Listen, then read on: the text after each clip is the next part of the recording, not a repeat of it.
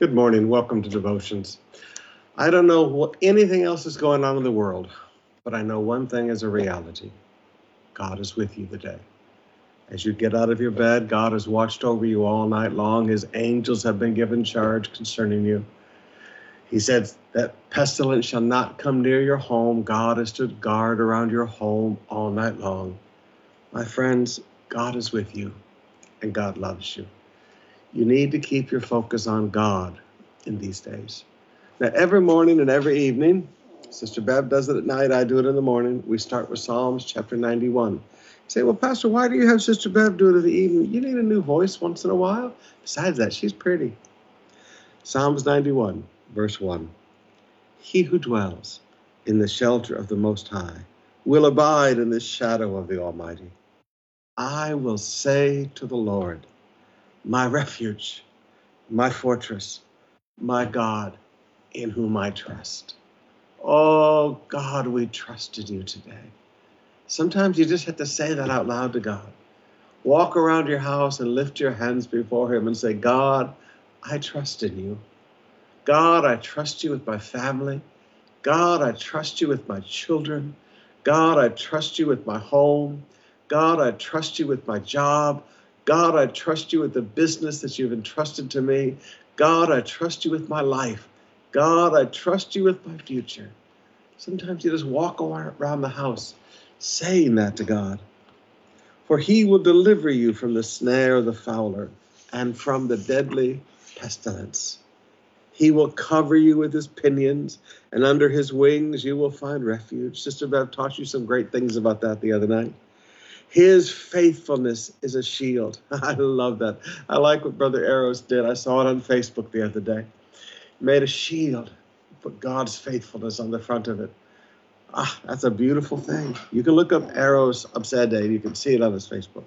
Oh, poor Arrows. He's going to get inundated now. His faithfulness is a shield and a buckler. You will not fear the terror of the night, nor the arrow that flies by day, nor the pestilence that stalks in darkness. We're not afraid of this thing, nor the destruction that wastes at noonday. 1,000 may fall at your side, 10,000 at your right hand, but it will not come near you. Hear that, frontliners? You'll see things, but it will not come near you. You will only look with your eyes and see the recompense of the wicked. Because, cause and effect, because you have made the Lord your dwelling place. You've chosen to live in God. In him we live and move and have our being, Paul says. Because you have made the Lord your dwelling place, the Most High, who is my refuge. No evil shall be allowed to befall you. No plague shall come near your tent. For he will command his angels concerning you to guard you in all your ways. On their hands they will bear you up, lest you strike your foot against a stone. You will tread on the lion and the adder, the young lion and the serpent you will trample underfoot. Because he holds fast to me in love. Because you hold tight to God, not in fear, not like a little child clinging in fear and crying, Mommy, Mommy, Mommy, Daddy, Daddy, Daddy. Because you hold fast to me in love. You're hugging him tight because of love. I will deliver him. I will protect him because he knows my name. That's what we're focusing on every night. When he calls to me, I will answer him. I will be with him in trouble. I will rescue him and honor him. With long life, I will satisfy him and show him my salvation. Paul says in Hebrews 10:23, faithful is he who has promised. The one who made these promises is not some preacher. The one who made these promises is not some salesman. The one who made these promises is faithful. Faithful is he who has promised. Father, we come to you today in the name of Jesus.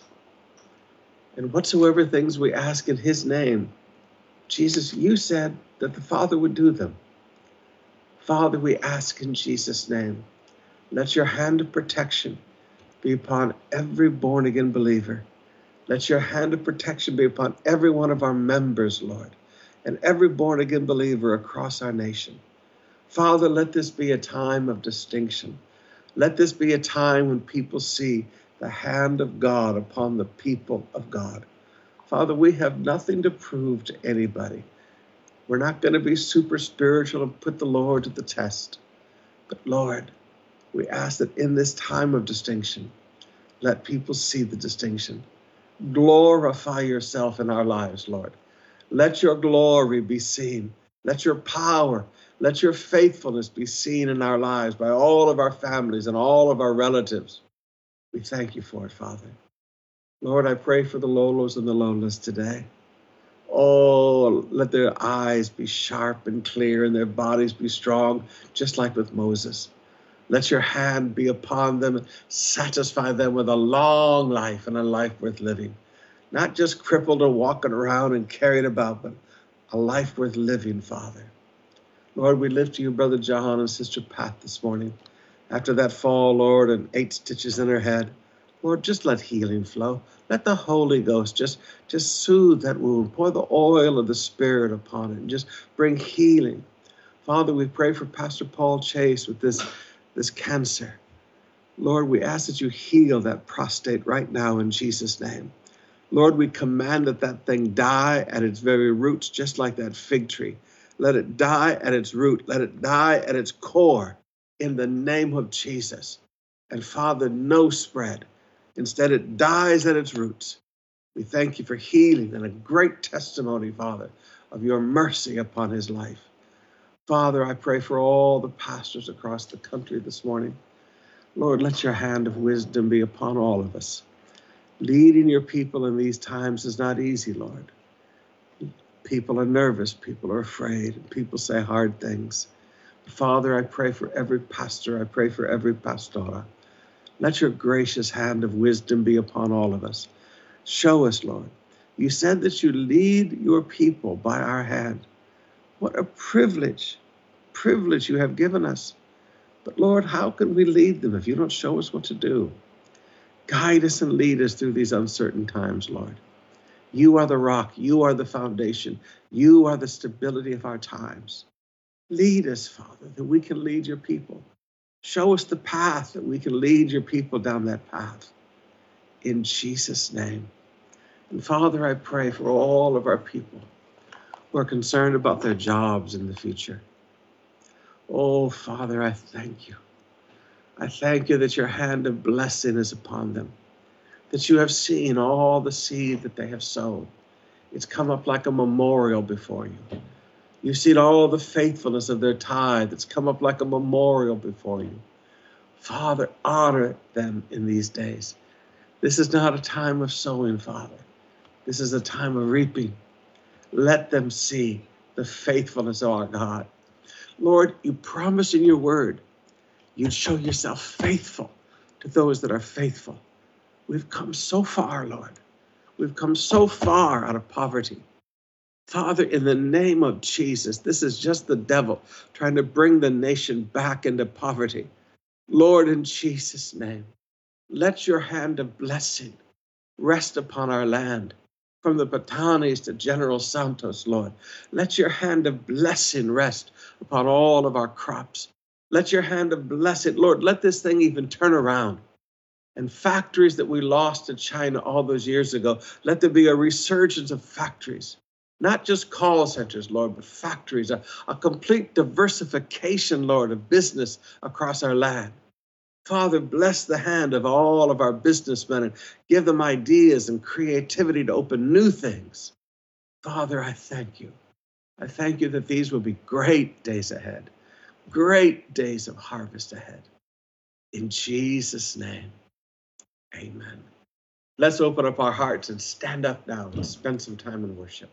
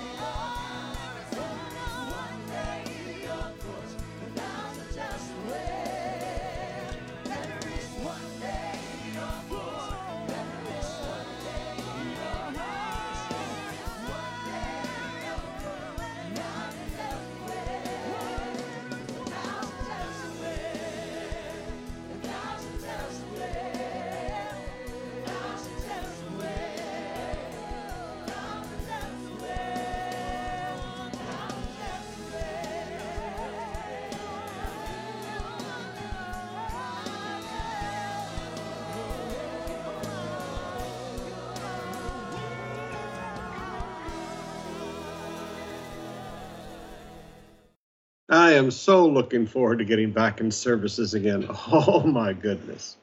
Now, let me throw just a little thought out there because there are many pastors that are also listening in every morning.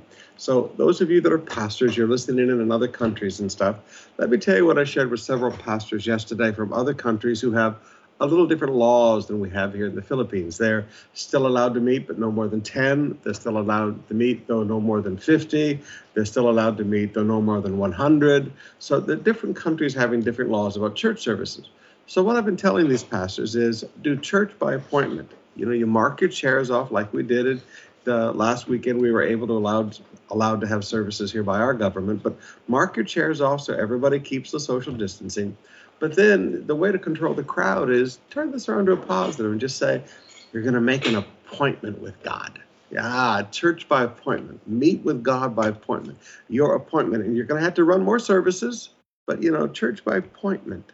Where, okay, and you're going to have to run a little shorter services, but church by appointment. Now, there's a little thought for you, and you share it with the people as your appointment with God this Sunday will be at 7.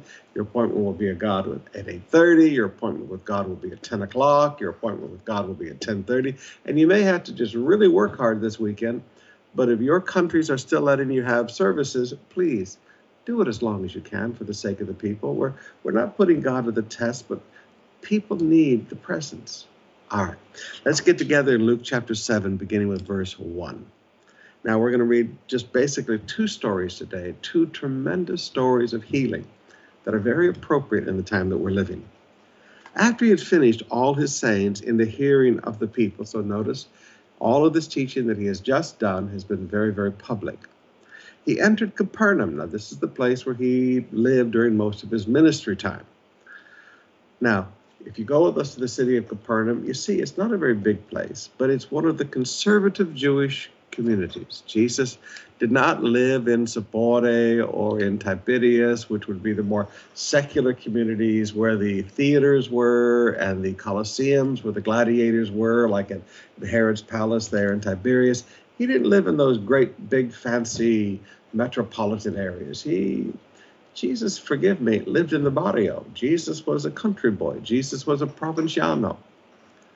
So even during this time of his ministry, he based out of Capernaum. He entered Capernaum. Now a centurion had a servant who was sick and at the point of death, who was highly valued by him. Now, all right, so let's define these people.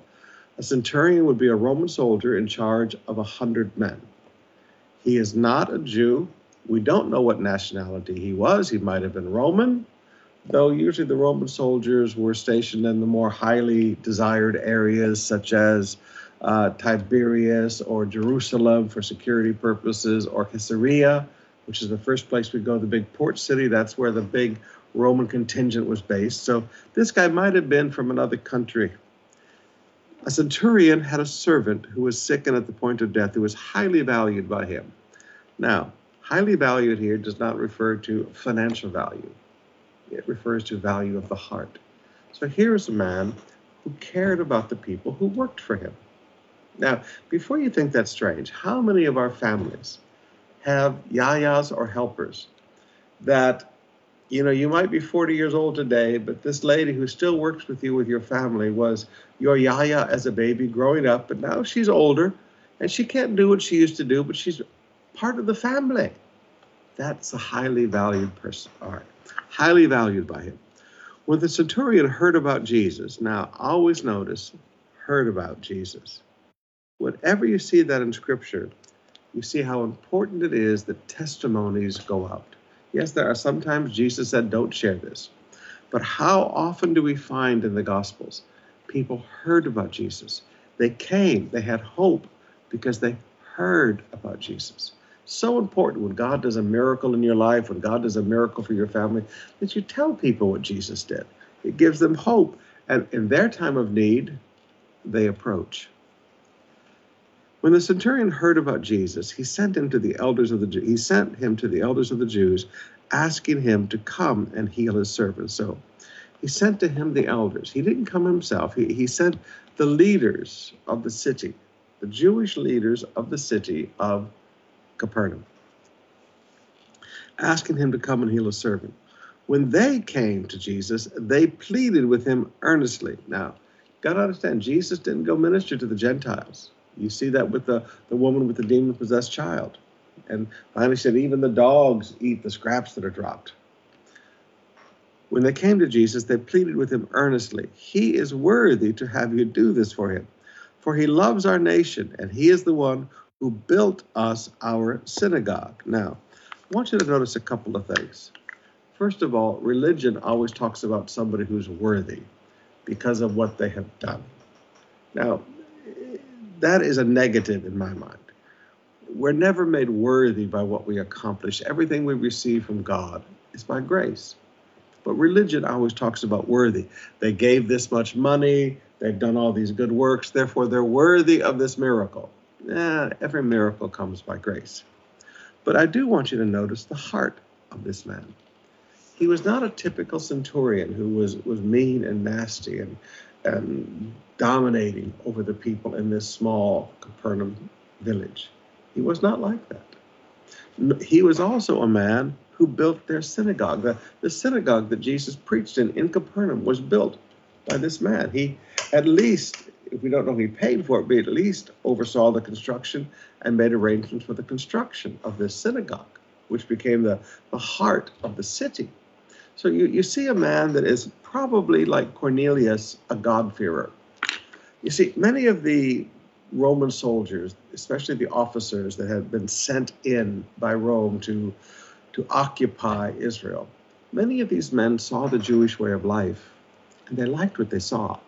They came from a very decadent Roman and Greek culture with, orgies and drunkenness, and the god Dionysus, the god of drunkenness and debauchery. And they came from this horribly broken society that was just destroyed by sin. And they got around Jewish people, and they saw strong families that had dinner every Shabbat. Every week the family gathered together for dinner. They saw families that loved each other, and they cared about each other, and they had ethics and standards that they lived by. So many of these centurions, like this man and like Cornelius, became God-fearers. And God-fear was actually a term the Jews used, and they were allowed to go to synagogue. Now, they would sit in a special place, but they were allowed to go to synagogue. And this is a huge audience of the Apostle Paul. And most of his early converts came from these God-fearers that were already opening their hearts to God. So when the centurion heard about Jesus, he sent to him elders of the Jews, asking him to come and heal his servant. And when they came to Jesus, they pleaded with him earnestly, saying, he is worthy to have you do this, for he loves our nation, and he is the one who built our synagogue. And Jesus went with them. Now, I have a question mark in my Bible by that. Why did Jesus go? He refused to go with the woman whose daughter was possessed, but he went with them. Maybe Jesus understood something we don't want to know. I mean, he was fully God, but he was also fully man. So maybe this God part of him understood that here's a man who has faith. This is a God-fearer, so he's going to be treated differently than people who have never been around God. So Jesus went with them. He was not far from the house. The centurion sent friends. Now, he's not sending elders now. He's not sending the Jewish elders, the religious leaders. Now he sends friends. And notice the difference. The elders talk about the worthiness. The friends communicate a different message. The friends saying to him, Lord, do not trouble yourself. Notice he calls him Lord. He doesn't say Rabbi. He says, Lord, do not trouble yourself. For I am not worthy. He knew what these guys were saying about him. He said, I'm not worthy to have you come under my roof. Therefore, I do not presume to come to you. But just say the word, and let my servant be healed. For I too am a man under authority, with soldiers under me. And I say to one, go, and he goes, and to another, come, and he comes, and to my servant, do this, and he does it. When Jesus heard these things, he marveled at him. And turning to the crowds that followed him, he said, I tell you, not even in Israel have I found such faith. Now, before we finish up the story, just notice that. He said, I haven't found that kind of faith anywhere. Now, what did Jesus look at as faith? This man is not even a Jew. What did Jesus look at as faith? A man who understood authority. He said, I'm a man under authority. I say something and my servants do it. I'm told to do something and I do it. A person who understands authority is a person who understands faith. This man understood authority. He understood what Jesus had the right to do. And authority just means the right to do something. Now, this is an absolutely incredibly marvelous truth. See, people want to make faith some kind of a mind over matter thing. Military people, real military people, find faith a very easy thing to understand because they understand being under authority and they understand having authority. They find it a very easy thing. Faith is just simply a comprehension of authority. And Jesus looks and marvels at this guy. First of all, he's humble. He said, please, I know they're saying that I'm worthy. I'm not worthy, Jesus. But Jesus, I do know that you have the right to do this. I know who you are, your Lord. I know you have the right to do this. And I'm asking you to do it because you have the right to do it. Jesus said, I haven't found such faith in all of Israel. Now that is an amazing, absolutely amazing thing to me. Another translation says, I have not found such great faith in all of Israel. Now, brothers and sisters, stop thinking that faith is mind over matter, that faith is positive thinking. Everybody's talking about think positive, think positive. I don't care about thinking positive. I care about thinking Jesus. Now, there is a huge difference. This man focused on Jesus. He knew who Jesus was. He knew what Jesus had the right to do, and he asked him to do it. Now that is faith in its simplest form. Religion focuses on deserving. Faith focuses on Jesus. And the story is closed out in verse 16. When those who had been sent to the house returned, they found the servant well. There's no distance in what Jesus can do. That's one of the things you just got to get over, folks. Jesus can heal people. You can pray, and Jesus can reach into a hospital room 10,000 kilometers away and heal somebody. There's no distance in prayer. There's no distance in a miracle. See, you're dealing with God, and with God, distance is not relative, just like time is not relative. God does not live in linear time, and God is not bound in feet and meters linear distance. So right now, if you've got relatives that are in other parts of the world and you're concerned about them, understand, just like here, Jesus can just reach out and touch them wherever they are. Now, the next story. Soon afterwards, he went into a town called Nain, also there in the Galilee, and his disciples, and a great crowd went with him. Now, notice the disciples. Now, that's not just the 12. That's a large group of people, okay? These are disciples. Remember, from the disciples, Jesus chose 12. We know that there are at least 84. Some put it well up into the hundreds, okay? And his disciples and a great crowd went with him. As he drew near to the gate of the town, behold, a man who had died was being carried out. Now, notice, had died. This has happened a while ago. The only son of his mother, and she was a widow. Now, you have to understand the horribleness of this situation. She's a widow. She has no husband to provide for her. In that culture, a widow, she had to be dependent upon her sons. This was a very male-dominated society. For the most part, women didn't do business and things in the Jewish society. They did in the Greek, but not so much the Jewish. Now, in addition to that, now her only son dies.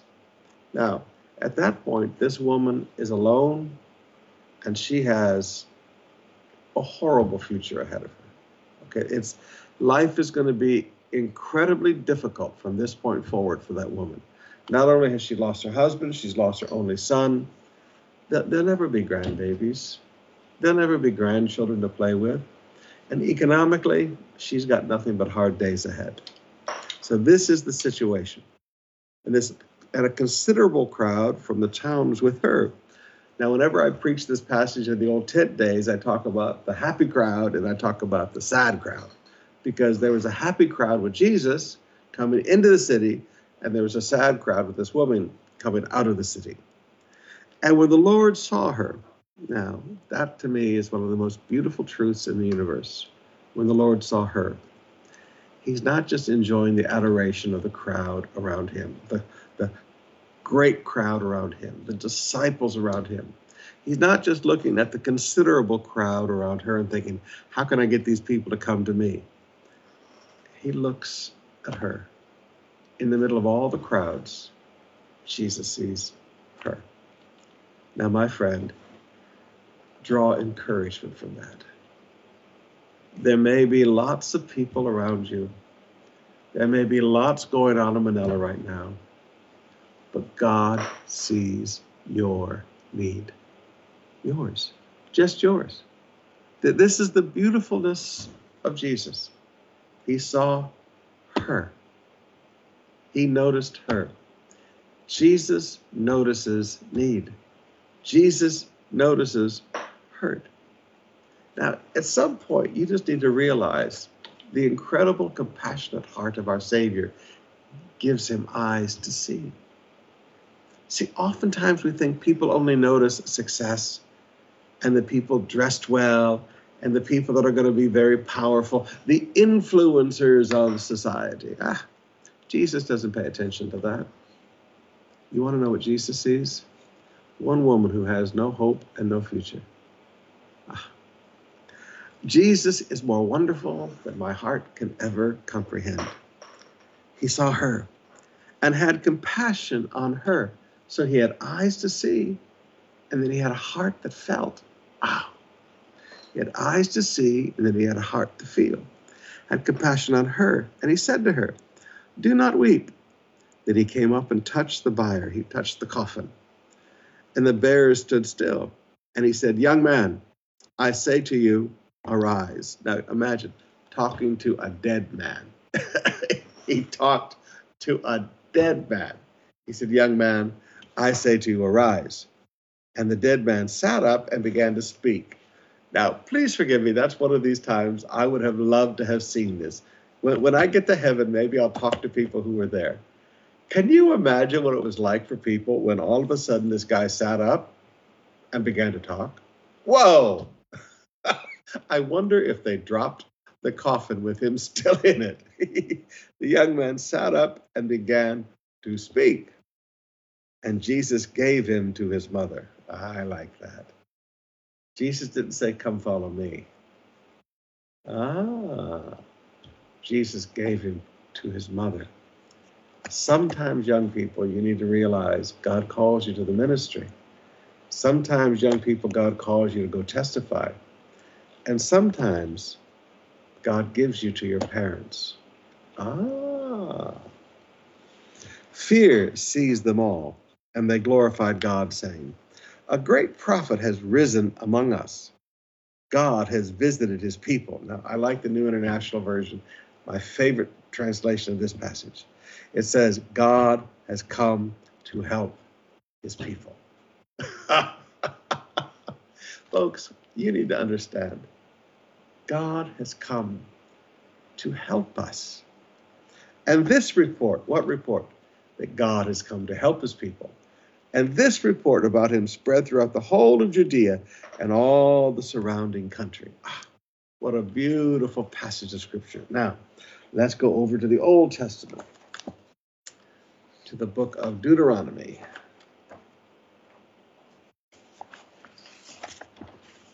Deuteronomy.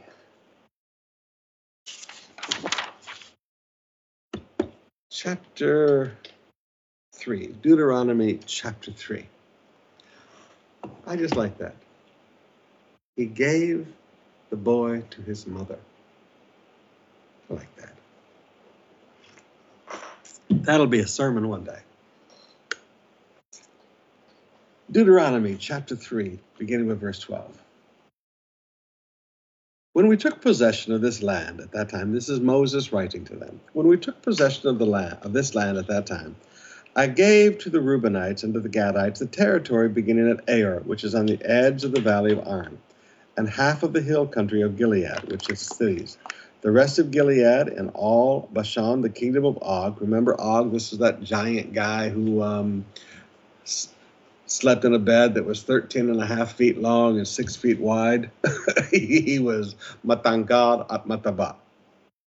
The rest of Gilead and all Bashan, the kingdom of Og, that is all the region of Argob, I gave to the half tribe of Manasseh, and all the portion of Bashan is called the land of Rephaim. Jar, the Manassite, took all the region of Argob, that is Bashan, as far as the border of the Gershonites and the Machalites, and called the villages after his own name, Havort Jar, as it is to this day. To Machir I gave Gilead, and to the Reubenites and to the Gadites I gave the territory from Gilead as far as the valley of Arnon, with the middle of the valley as its border, and as far over as the river Jabbok, the border of the Ammonites, and Arabah also, with the Jordan as its border, from Chinnereth as far as the sea of Arabah, the salt sea, that's the Dead Sea, under the slopes of Pisgah on the east. And I commanded you at that time, saying, the Lord your God has given you this land to possess. All your men of valor shall cross over armed before your brothers, the people of Israel. Only your wives, your little ones, and your livestock. I know that you have much livestock. Now, for some reason, these guys were really, really good with the livestock stuff, all right? And all your livestock shall remain in the cities I have given you, until the Lord gives rest to your brothers. And you, and they shall also occupy the land the Lord your God gives them beyond the Jordan. Then each of you may return to his possession, which I have given you. And I commanded Joshua at that time, your eyes have seen all that the Lord your God has done to these two kings. So the Lord will do to all the kingdoms into which you are crossing.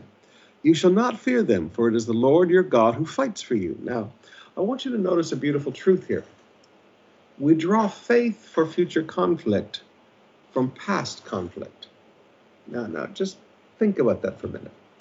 We draw faith for future conflict. We draw faith for future problems from watching what God has done for us in the past. Now, some of you young people, I've heard stories that you're a little envious of your parents because they're just all relaxed and cooking food and they're enjoying the family time together. They've got some company at home because usually you're never home. And you're very concerned and very worried, and they're all relaxed and happy. Well, there's a reason for that. When we're a little older, now, when we were young, you know everything by faith. You know everything by theory. You know what the Bible says and you believe it. And it's good and it's beautiful. I don't in any way criticize that. But I'm 63 now. When I landed in the Philippines over 40 years ago, I landed with $300 US in my pocket and no support. I've been your pastor for 40 years. I've lived as a Filipino pastor. I've watched God provide. Now, there were times we ate a lot of mangoes, but I've watched God provide all through the years. I've watched the faithfulness of God upon our members all through the financial crises of the 80s, the 90s, the Jobo bills. I've watched God never fail us, never forsake us. I've watched his miracles of healing in my body and Sister Bev's body and your bodies. I've watched the faithfulness of God. And you have to understand, young people, that your Lolo and your Lola, your mom and your dad, they've seen some things.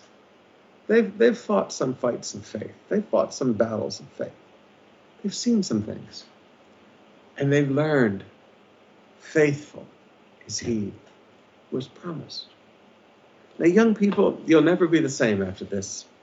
Because when this is all done, and it is well, you're going to look around and you're going to see how God blesses, and you're going to see the end of the story.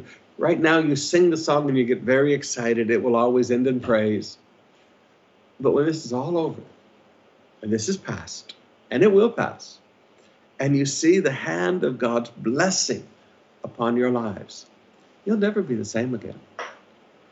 Theory has moved into experience. You've seen the hand of God. You've seen that God never fails, that God never forsakes. Some of you will watch incredible miracles, not just of provision, but of healing and everything else during this time. You just need to understand. Your parents aren't carefree. Your parents have just learned the rest of faith.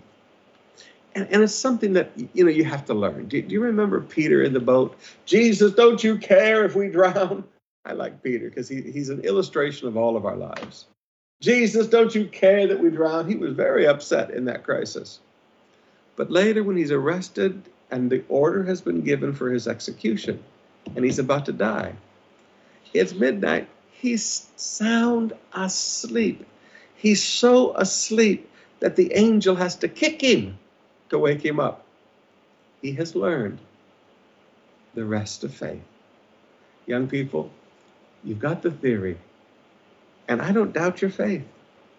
But as you add some experiences to it, you're going to find that there's a rest that comes in. So learn the principle here. We draw faith for future conflicts from remembering what God has already done. Verse 23.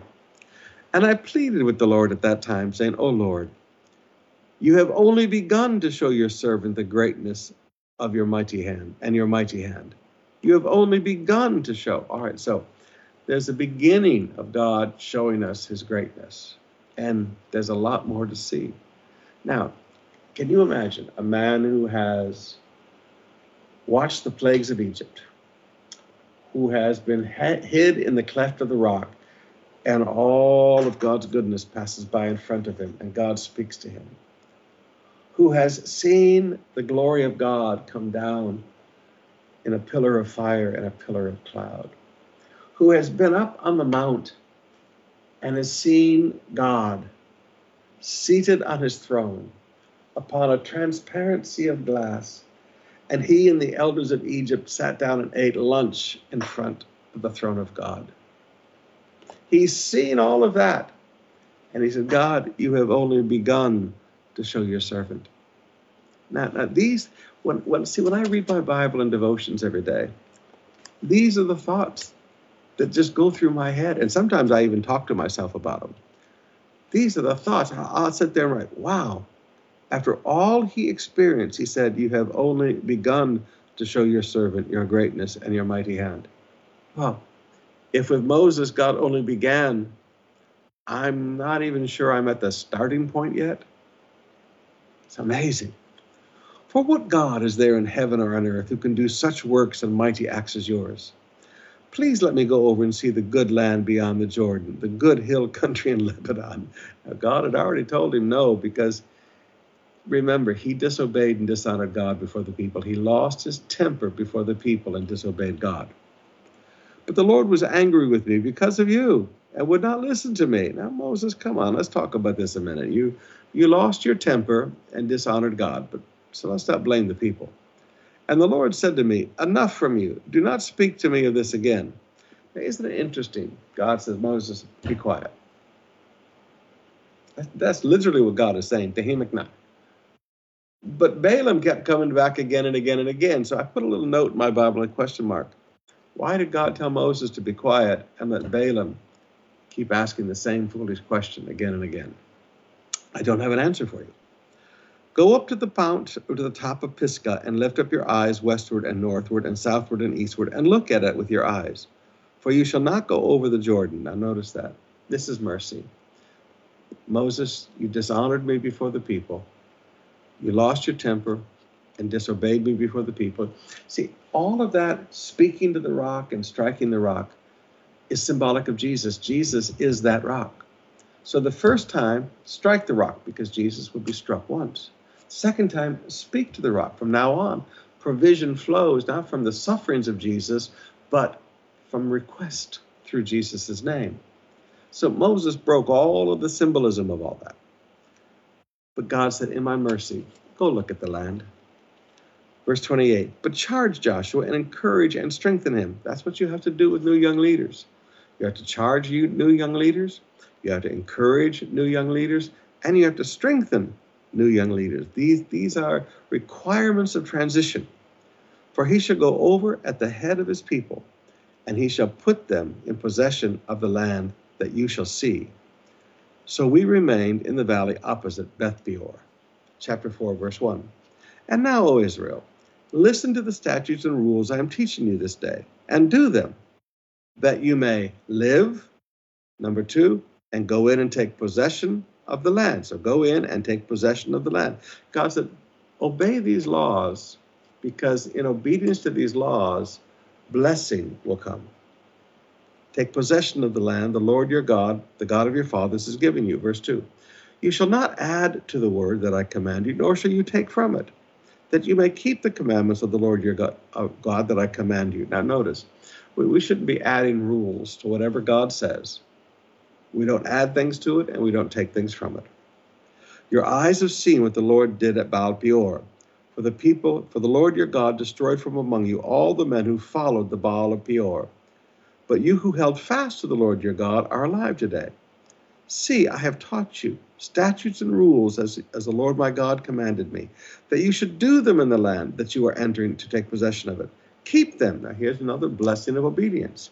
Keep them and do them, for that will be your wisdom and your understanding in the sights of peoples, who when they hear all these statutes will say, surely this great nation is a wise and understanding people. For what great nation is there that has a God so near to it as the God who is among us? Now notice, the ethics and the standards that God has given us that we live by reveal the greatness of us as a people. I talked to you about that a little bit ago. The Roman soldiers would become God-fearers because they saw the lifestyle of the people of Israel, and they saw it as a better lifestyle than the Greco-Roman lifestyle. But also notice, for what nation is there that has a God so great to it as the Lord our God is to us? Now we know there are no other gods in this world, just Jehovah. All other gods are just demon spirits masquerading as false gods. So notice, demons don't draw near to people. You need to get a hold of that one for a bit. Never think that a demon god is good to people. Never think that a demon god has a close personal relationship with people. Demons are like Satan. They only come to steal, kill, and destroy. So all of these demon gods, all of these false demon gods that were in the world then and are in the world now, they don't draw close to the people. There's no intimate relationship. There's no love relationship. God is the only true God.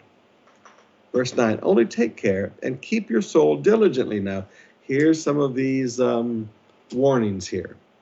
Take care and keep your soul diligently, lest you forget the things that your eyes have seen, unless they depart from your heart all the days of your life. He said, now listen, warning, don't have a good forgetter when it comes to the things of God. Now, how do you make sure that you don't forget them? Make them known to your children and to your children's children. You keep teaching them. The way you don't forget a truth is you not only live it, but you pass it on. Verse 10, and how on the day that you stood before the Lord at Mount Horeb, the Lord said to me, gather the people to me that I may let them hear my words, so that they may learn to fear me all the days that they live on the earth. Now, God said, I want the people to be close to me and hear my voice so that they learn to respect me, and that they may teach to their children so. And you came near and stood at the foot of the mountain, while the mountain burned with fire to the heart of heaven, wrapped in darkness and cloud and gloom. Then the Lord spoke to you. Now remember back earlier when God spoke to the people at the mountain, and the people said, Moses, we don't want God to speak to us. You let God speak to you, and then you tell us what God said. So God spoke to you out of the midst of the fire. You heard the sound of the words, but saw no form. There was only a voice. And he declared to you his covenant, which he commanded to you to perform. That is, the 10 commandments. And he wrote them on 2 tablets of stone. Now notice, when Moses went up to the mountain to have those 2 tablets written, this was not new information. Now wait a minute here. These 10 commandments had already been spoken to the people of Israel. God spoke to them out of the fire. They heard the voice of God speak to them these 10 commandments. So Moses did not go up on the mountain and get these things as a fresh revelation, as something new. God had already spoken these things to the people of Israel. And that's when they said, don't let God speak to us again, Moses, please. You talk to God, and then you tell us what God said. And that was, in my Bible, I always write next to that passage, the saddest day in Israel's history. And the Lord commanded me at that time to teach you statutes and rules that you might do them in the land that you are going over to possess. Verse 15. Therefore, watch yourselves very carefully. Now here's another warning. Whenever you see these warnings in the Bible, write cautions or write warnings in your Bible. Right? Just write it right next to it. Therefore, watch yourselves very carefully, since you saw no form on the day that the Lord spoke to you at Horeb out of the midst of the fire. Beware lest you act corruptly by making a carved image for yourself in the form of any figure. He said, now, when God spoke to you that day, you saw the reality of God, but there was no form. He said, now I want you to understand something. You know that God does not have a physical form. Do not make an idol. See, people always want to make something to assist them in worship. They want something to bow down to. They want to touch something. They want to be able to visualize something. Folks, I can't visualize God. I have no comprehension of God. I mean, when you look in Revelation and you see God seated on a sapphire throne, he's called carnelian red. It's a type of red. And he's seated on his throne, and in the middle of the throne is a lamb that was slain. And I'm sitting there going, and my brain just does not compute. A God who is so large that the earth is his footstool? So, we speak in human terms, but God said, I don't ever want you to make something of a form. And to this day, conservative Jews in Israel, there are no statues. They're just not there. There used to be a statue of King David in the old quarter. And it finally had to be taken away because the conservative Jews were always defacing it, breaking the nose off of it, throwing black paint on it. I remember walking into a hotel one time and they had figures of people's faces hanging on the walls and things as artwork. And I thought, this is not a Jewish hotel. And sure enough, it was not. It was in the old German quarter. It was not a Jewish hotel. Verse 19. Well, let's back up. Verse 17. The likeness of any animal that is on the earth, the likeness of any winged bird that flies in the air, the likeness of anything that creeps on the ground, the likeness of any fish that is in the water under the earth. And beware lest you raise your eyes to heaven. And when you see the sun, the moon, and the stars, all the host of heaven, you be drawn away and bow down to them, because that's what was worshipped in Egypt. And serve them, the things that the Lord your God has allotted to all the peoples under the whole heaven. But the Lord has taken you and brought you out of the iron furnace, out of Egypt, to be a people of his own inheritance. Now, Moses always reminded the people, don't think about the leeks and the garlics and the fish, and don't think about life was good in Egypt. Remember hard times as hard times. That was an iron furnace, okay? Those were not good times. Furthermore, the Lord was angry with me because of you. And he swore that I should not cross the Jordan, and that I would not enter the good land that the Lord your God has given you for an inheritance. For I must die in this land. I must not go over the Jordan. But you shall go over and take possession of that good land. Here's another warning. Take care lest you forget the covenant of the Lord your God. So now we have 4 warnings in this passage in chapter 4. Take care lest you forget the covenant of the Lord your God, which he made with you. And make a carved image, a form of anything that the Lord your God has forbidden you. For the Lord your God is a consuming fire, a jealous God. When you father children and children's children, and have grown old in the land, if you act corruptly by making a carved image in the form of anything, by doing what is evil in the sight of the Lord your God, so as to provoke him to anger, I call heaven and earth to witness against you today, and will soon utterly perish from the land you are going over the Jordan to possess. You will not live long in it, but will be utterly destroyed. So, there's conditions to receive a promise. And forgive me, there are conditions to remain in a promise. See, there are many people that they do what is necessary to receive a promise. They fulfill the conditions that God places. But then they don't continue to live right. And you turn around one day and the promise is gone. Now, it's always still available. But they leave the promise because they've changed their lifestyle. There's a lifestyle that you live to walk into a promise and live in the promise. Verse 27, and the Lord will scatter you among the peoples, and you will be left few in number among the nations where the Lord your God will drive you. And there you will serve the gods of wood and stone, and the work of human hands, that neither see, nor hear, nor eat, nor smell. But from there, if you seek the Lord your God, and you will find him, if you search for him, after him with all your heart and with all your soul. When you are in tribulation and all these things come upon you in the latter days, you will return to the Lord your God and obey his voice. For the Lord your God is merciful God. He will not leave you or destroy you or forget the covenant with your fathers that he swore to them. Right now today, all across Israel, people are crying out for the Messiah.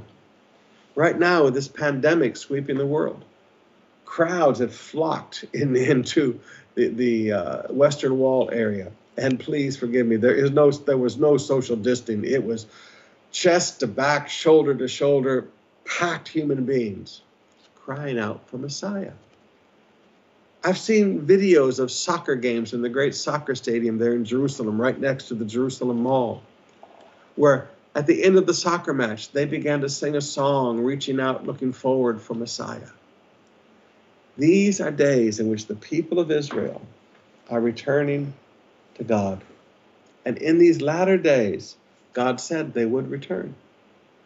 And one day, after the Great Tribulation is finished, after the construction of the third temple, one day after all of this is said and done, at the end of that tribulation, Jesus will leave heaven, the armies of heaven, and come down to the valley of Armageddon. And as he's moving across the sky, the Jews will look up from all of their hiding places, because they will have been hiding for 3.5 years because the Antichrist is trying to kill them. They will look up and they see him whom they have pierced, and they will cry out for forgiveness. And in an instant, all of Israel will be saved. It's going to be beautiful days that we see in the future. Beautiful, beautiful days. Father, I bring to you your people now today. I ask in Jesus' name. We've learned that we need some memory. We need to remember all the things that you've done for us. And we need to remember all the things that you've asked of us. Lord, let us not have good forgetters. Jesus, you taught us that with the same measure we use, it will be measured unto us. If we don't use truth, we lose truth. Lord, give us good memories. And let us use these days when we are in forced solitude with our families. Let us use these days to pass on the stories, the spiritual heritages of our family. Let us share with our children and our grandchildren the stories of all that you have done for us all through the years, and let their faith grow. And let us teach our children and our grandchildren the requirements of the Lord. Let these be productive days, Father. In Jesus' name, amen. God bless you. We'll see you tonight, 7 o'clock.